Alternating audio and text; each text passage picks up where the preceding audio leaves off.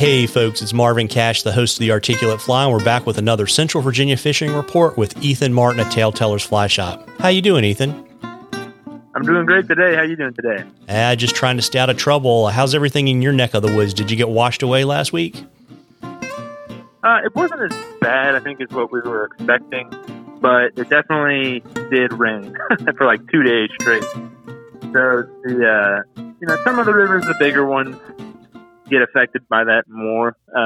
Even some of the little smaller streams were rolling pretty good on Monday, but my expectation is that by the weekend everything should be fishing pretty decent. The James might still have some color to it, but that's not necessarily a bad thing.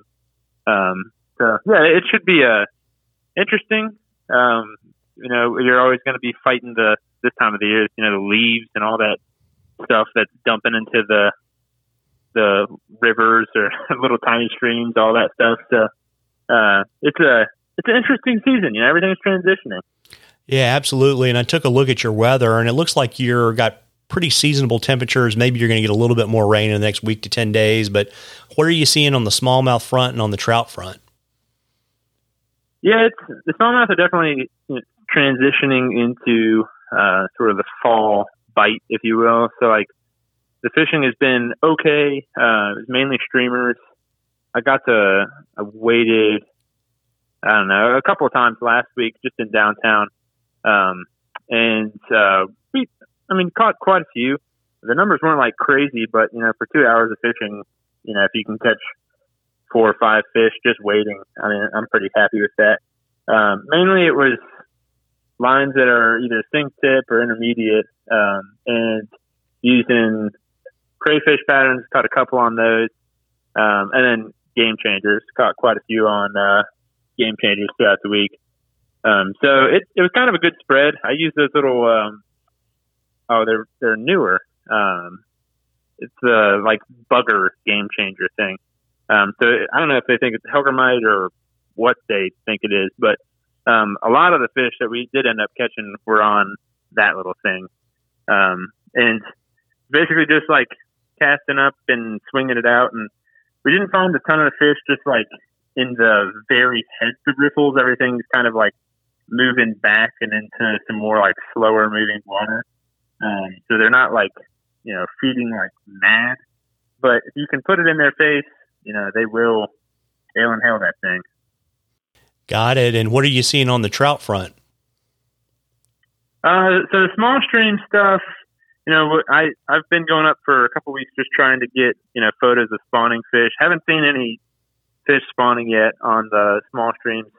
Though that should be here soon. And the same sort of thing that I said earlier, you're going to be constantly watching for the leaves changing, because that's going to put a lot of fallen leaves in the river, which can be really annoying, especially if you're new, casting in between that, especially like windy days. But fish are eating. It's not usually fall is a little weird, like right about now, because a lot of those fish, they, depending on the day, it's like you don't even find them, like you're wondering where are they at. And they're there. They're just typically deeper. You can use attractor patterns to try and draw them out, or like stone flies, in smaller sizes. And I don't know if they think that's a crayfish or, if they're actually eating it as a stone fly, but those have been working. The greeny weenie has kind of gone by the wayside now. That was kind of one of our staple patterns there for the past probably 2 months. But they're definitely not chewing that thing as much as they have been. And then the dry fly game is starting to slow down as well on the brook trout. So it's kind of, just one of those transition times as we get like cold fronts coming through. The fishing typically will shut down, and fish are going to respond negatively. So it's mainly just, get a fly right in front of that thing's face and hope that the day you're there, they want to eat. Yeah, and I think the only other thing I would add, in terms of waiting stuff, because I've had this happen to me a couple times, is, if you're not really familiar with where you're fishing, if you see a bunch of leaves, you might want to take a stick or a wading staff and see how deep they are. Yeah, I took a good tumble yesterday, and I was just hiking up the stream. And but the other thing I will say is the state has started stocking trout in our area. So if you are one of the guys that likes to chase the stocking truck, I know they have put quite a few fish in some of our local waters. Now, of course, who's to say that they're still there after 2 weeks? But they have started doing that, and we do have good flows to where the fish aren't going to be just cooped up in one pool for too long. They'll be able to spread out. So, if you're fishing with stocked fish, it's kind of a different game because they're stocked fish that are used to being pellet fed every day, and they will very happily eat, more softer style nymphs, and they're a little more aggressive. So, like egg patterns, mop flies, squirmy worms, that sort of stuff. You'll be able to find some fish doing that method as well. So if you do want to catch stock fish, then this would be, a decent, acceptable time to do that.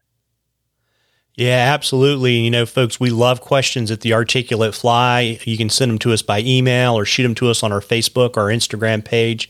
If we use your question, I'll send you some Articulate Fly swag, and you'll get into a drawing for some really cool stuff from the shop at the end of the season. And before I let you hop, Ethan, why don't you let folks know where they can find you, shop hours, and all that kind of good stuff? Yeah, so you can find us. Our physical location is in downtown Lynchburg, Virginia, and we're on 920 Commerce Street. And if you can't make it to the shop, then you can always just find us online at TaleTellersVA.com. We're pretty active there, and pretty much everything that's in the shop is up and online. And then if you're looking for more like basic info, that sort of thing, then you can find us on Instagram or Facebook or YouTube, and you can find some more just of the generic information around the shop. And you can also always give us a call, because I like talking a good bit. So it's always fun when people give me a good call. There you go. And folks, it's a great time of the year to get out and get on the water. And come January or February, you're going to really regret that you didn't fish more in October and November. Tight lines, everybody. Tight lines, Ethan. Tight lines.